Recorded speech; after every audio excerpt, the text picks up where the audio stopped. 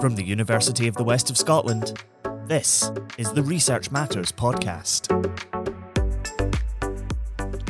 Hello, and welcome to another episode of the Research Matters podcast by the University of the West of Scotland. I'm Dr Catriona Fallow, lecturer in performance from the School of Business and Creative Industries. And today I'm joined by Professor Murray Leith from the School of Education and Social Sciences. Murray's research explores a range of areas related to Scottish and UK politics, especially around nationalism, national identity, belonging, migration and diaspora. It's that final area that we'll be focusing on today. Welcome, Murray. Hello, thank you very much. It's a real pleasure to have you with us. I'm so looking forward to the conversation. Why do you think there is still such a persistent fascination with Scotland globally? That's always been a question that fascinated me. I mean, I'm always very open about this when I talk to people. I was born in Scotland, but I wasn't raised here. When I was 4 years old, my family moved to England. And I spent much of my youth in England, and then I travelled throughout the world before ending up back in Scotland, somewhat surprisingly for myself, in 2000. And I've been here now 23 years. And of course, studying Scottish politics, why would you not be here? I get to live the experiment, the established a parliament. And I'm like, that's it, I am going home. Absolutely. Be where the action is. Well, exactly. So it's nice to be able to actually see an ongoing devolutionary idea, being born on a daily basis. And people around the world are watching this. I get contacts from Australia, Canada, Brazil, South Korea, all wanting to know about what's happening in Scotland. And when we think of interest in Scotland, we think of Canada, America, the United States, Australia, New Zealand. And that's where you get a lot of interest from. But at the same time, there are people in the most amazing places. I went to Paris to do some research.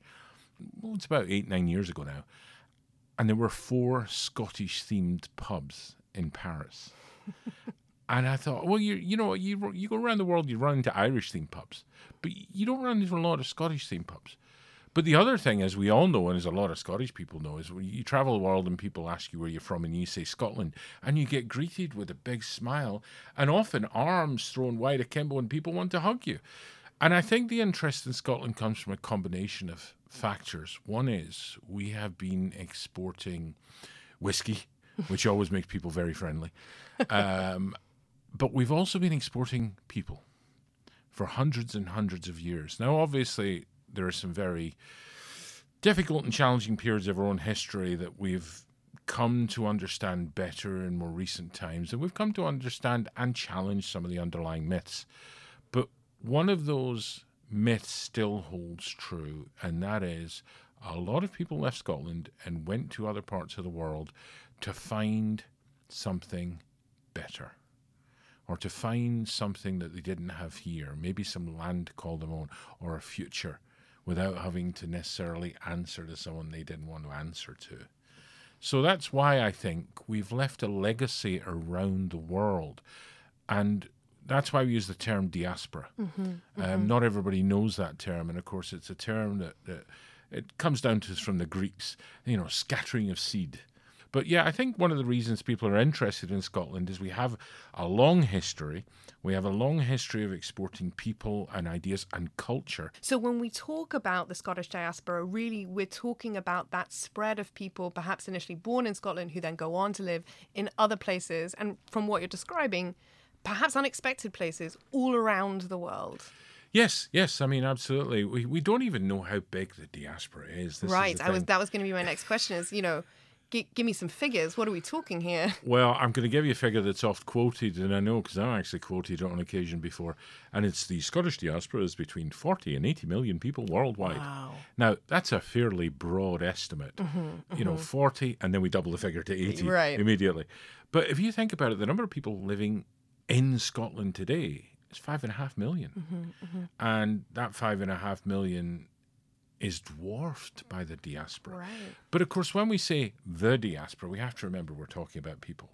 And some of those people are like I was, and members of my family still are, being a good Scottish family. I'm the only one of my generation here in Scotland. I have a brother that lives in England, but he considers himself Scottish. He has children, and they consider themselves half Scottish. And they consider themselves part of the Scottish diaspora. But you've also got people who were born to parents whose parents had left Scotland. Right, absolutely. But they still feel that connection. They still feel that sense of belonging. So you can find people who may not necessarily have Scottish last names anymore, but they think of themselves as having a connection to and a love of Scotland. And I suppose that brings us on to the Outlander Effect. So I guess, first of all, could you explain for those listeners who might not be familiar with the popular book series, and by now the even more popular television series, what that refers to? And what I'd really like to know, particularly as someone whose work is around arts and culture and how that shapes identity, why is something like the Outlander Effect a useful shorthand for conceptualizing how certain people feel connected to Scotland? Well, obviously, as you say, Outlander is a series of books by an author called Diana Gabaldon, and turned into a very popular television series, which is still running. In it, the main character of the book and the main characters, it's your classic time travel. Someone falls through an enchanted circle of stones. Which, just your classic fell through an enchanted stone. We've all been there. Hey, every time I go near a circle of stones in Scotland, I'm always a little suspicious. I would not do well without 20th century medicine. What can I say? But no, all joking aside, the character falls through time and ends up back in Scotland in the early 1700s. And then the books and the television series follow the adventures of her and then her children in that both timelines, backwards and forwards. But of course, what they've done is they've exposed a whole generation of people who might not have been aware of Scottish history and Scottish ideas and Scottish culture, both historical and slightly more contemporary. And what that has done is it's brought people to the romantic ideas around Scotland and historical Scotland, Scottishness. But they've then begun to examine Scotland in its contemporary setting. We still speak Gaelic. We still teach it. You know, there are schools teaching it in Glasgow. You know, people come from around the world to study it and speak it. You can do it on Duolingo. A friend of mine who lives in Hawaii is regularly engaged on Duolingo learning to speak Scottish Gaelic. And I'm terrible with languages, so I've never bothered. But they feel this strong connection to Scotland. And, you know, they've sent pictures of them having a Highland Games in Hawaii, on the island of Oahu. But then again, that's not unsurprising. So the Outlander Effect is the effect that the books and the associated television series have had on bringing people to an understanding of Scottishness. May not necessarily be a contemporary understanding, but they get to that point by reading more, by visiting Scotland. They come and see where the series is filmed and where it's talked about in the books. They go up to Coorous on the coast and they go and look at the Meerkat Cross. And they're in Scotland, so by exposure to the books and the television, they're then exposed to contemporary Scotland. And Scotland is connected to a whole new generation of people. Absolutely. And I guess we could think of Outlander as the kind of most recent example in an ongoing set of fairly major cultural exports that depict Scottishness, right? So Highlander films. We have our own Scottish Disney princess now in Brave, Braveheart.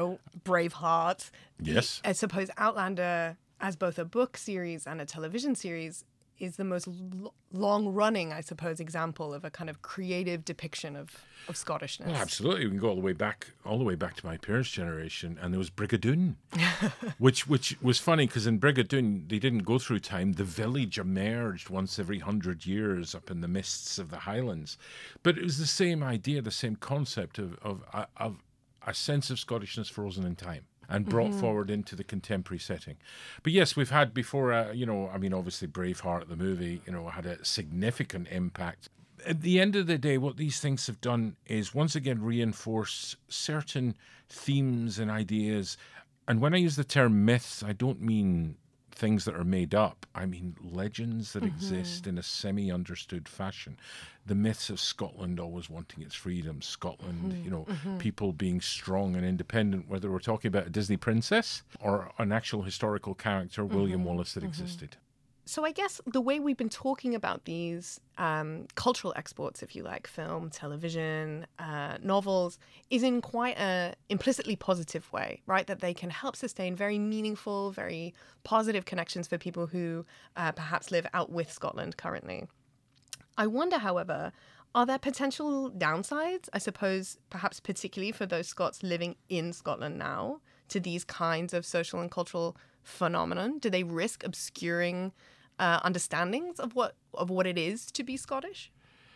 They risk obscuring what it is to be Scottish in a contemporary sense. There's no doubt about that. There's a romanticism, there's an historical element, this idea that we're all Highlanders, when of course that was very much a minority of the Scottish population at key points in time, and it certainly wasn't the ruling clique of Scottish society at any point in time. So, yes, it does, but at the same time, it brings to Scotland. It adds to Scotland. Let's compare and contrast two specific aspects of contemporary Scotland. One of those very unfortunate in that we continue to have one of the highest figure for drug deaths in Europe.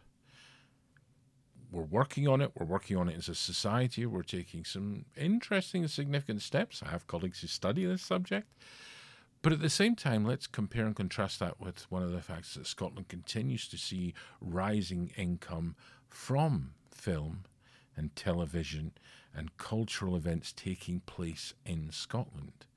We can always talk about major events. We've had Commonwealth Games, we've had the World Bagpipe Championships, we've had World Cycling Championships, but all sorts of major events in Scotland, and they're drawn to Scotland because of the positive image that it has throughout the rest of the world. Mm-hmm. And these bring in money, these bring in tourism, which is a significant aspect of the Scottish economy, and that helps fund social and political activity in Scotland. Mm-hmm. So we are aware at the same time, of course, that Scotland's come a long way in the last few decades. I mean, I've been studying devolution, of course, but we must remember that the regeneration of certain areas like Glasgow has been very, very significant. And we've managed to see areas that were left alone, left behind, to really advance economically and hopefully socially and culturally as well. So I think the diaspora are keen to be connected to Scotland. They're keen to be understood as Scottish. They want to be Scottish. They want to be in Scotland, sometimes just to visit, but sometimes to live on a permanent basis. And they want to know more about everyday Scotland. And this is where I should point out that, we've had a devolved government now for, 20, coming up on a quarter century. And that government has recently taken steps to reach out to the Scottish diaspora with something they called the Scottish Connections Framework. And the Scottish Connections Framework was recently discussed in the Scottish Parliament, and it was supported by people across the chamber. Mm-hmm. It was supported by members of all the major political parties in the Scottish Parliament. And it's a very rare thing. A very rare thing. It's rare in politics you can get people to agree on the weather outside, let alone an actual policy output. But that's because Scotland is aware of the existence of, and more importantly, the positive strength and feeling of the diaspora towards Scotland. Now, it's not just about what the diaspora can do for Scotland. It's very much, what can we do for the diaspora? They want that connection. Think about this. We're sitting in a university. In the universities of Scotland, there are thousands and thousands of international students that come through our universities every year. And they study for a year or longer in some cases, and then they go back out in the world. Well, they may not have a familial connection to Scotland, but they take away a very positive educational experience. Mm-hmm. And that's something they treasure. And they continue to want to have that connection to Scotland. And we call those the affinity diaspora or the alumni diaspora. And that's a key element of the diaspora policy, for example. I wonder then, could you maybe unpack a little bit more for us these different strands of what that diaspora looks like? So, for example, the term alumni diaspora is something I'm unfamiliar with, and I should say for those listening who've detected a sort of North American twang to my own voice that I myself am part of the Scottish diaspora with Scottish parents, but I grew up primarily abroad before coming back to live in Scotland. So I'm really curious to know what are the different kinds of classification you use in thinking through members of the diaspora. Yeah, there There's a lot of discussion about who makes up the diaspora and what it is. I mean, obviously, we're both representatives of the diaspora. And by the way, we are in another part of the diaspora we call the returned diaspora. Okay. So, makes sense. We have returned. Both of us. I was born here, my family left, and I came back. Your family left. You were born elsewhere, but you came back. So we have the alumni diaspora, the returned diaspora, of course, but we're back in Scotland. So the alumni are part of the wider affinity diaspora, and they are people who may not necessarily have a direct, as I say, family connection or any historical connection, but they are people who have a strong sense of connection to Scottishness for one reason or another. Could be they work for a Scottish company. Could be they had Scottish friends. It could be they're from a small town in France where the mayor's Scottish and he has a Burns supper every January and they have New Year's Eve parties. Now, you may smile when I say that, but that's an actual example of people that I met when I was doing research on the Scottish diaspora. You have the lived diaspora, which speaks for itself. You have the ancestral diaspora, which is technically what yourself was. And say you're born in Scotland, you travel abroad, you have children, they have children, they have children. None of those people are ever born in Scotland, but they feel Scottish. They feel a connection to Scotland. They're the ancestral diaspora. And we know for a fact there are millions and millions of those living in places like Australia, New Zealand, Canada, the United States, all over the African continent, all over the Indian continent, because Scots have, as I said, we've exported lots and lots of people over the centuries. Absolutely. And I suppose coming back to the question around what that means for Scotland now, what the presence of the diaspora is, I'm curious to know how some of your work intersects with things like industry innovation and infrastructure or decent work and economic growth, both of which we know are important, UN Sustainable Development Goals. Do you see the diaspora playing a meaningful role in that for Scotland? They already do. Interestingly enough, one of my roles at the university is I'm the director of the Centre for Migration, Diaspora, Citizenship and Identity. And our centre looks at those issues, not just for Scotland, of course. We obviously look at the ideas of migration and diaspora as a worldwide aspect, but we're in Scotland. And it's a wonderful case study, an example to the world. We have people, we have organisation companies that want to set up in Scotland, that want to work in Scotland, because they think of Scottish society and culture as being really positive. And we're going to have a talk very soon from people who are going to tell us about companies that have come back, companies that have reached out from other parts of the world. We have certain benefits in Scotland. For instance, the space industry is growing. We've got the ability to connect with space from around the Ayr and Prestwick areas. Okay, and they represent a wonderful launch, literally launch opportunity into space. But these are all aspects of it. I mean, you've also got aspects of cultural heritage. There's a group in Sweden that helped pay for the upkeep of their ancestral castle. And they don't need to do that. Many of these people don't speak particularly strong English, but they come and they work on the castle and they raise funds for the castle because it's a strong sense of who they are. And they feel from their community back in Sweden, they feel a strong connection to Scotland. And that's just a couple of examples. I know other examples of people who are looking to move to Scotland, and part of the Scottish Connections framework that the Scottish Government has recently set up is there's something called the Talent Attraction Migration Service, whose job it will be to help and encourage people who are thinking about moving to Scotland to do just that. Because obviously, we spoke about the population of Scotland as being 5.5 million. Well, it wouldn't be 5.5 million without migration. The only reason Scottish population has grown in the last 2 decades has been migrants coming to live in Scotland. And you get a lot of people moving in from other parts of the United Kingdom. You get a lot of people moving in from Europe. You get a lot of people moving in from wider parts of the world. And they want to come to Scotland. They like the life here. They like the pace of life here. Sometimes not so strong on the weather at certain points of the year, but they like the culture. And more importantly, they like the structure and the style of society. We're welcoming. We open our arms. We open our hearts, if you will. I know that sounds corny, but it's true. People will come and they will tell you, I wasn't born here. I didn't grow up here, but I feel I am Scottish, and the people I live with say I am Scottish. And of course, that is a tremendously meaningful way to articulate one's sense of identity. Well, Murray, thank you so much for your time. And from one member of the Scottish diaspora to another, thank you so much for such a rich and inspiring discussion. My pleasure.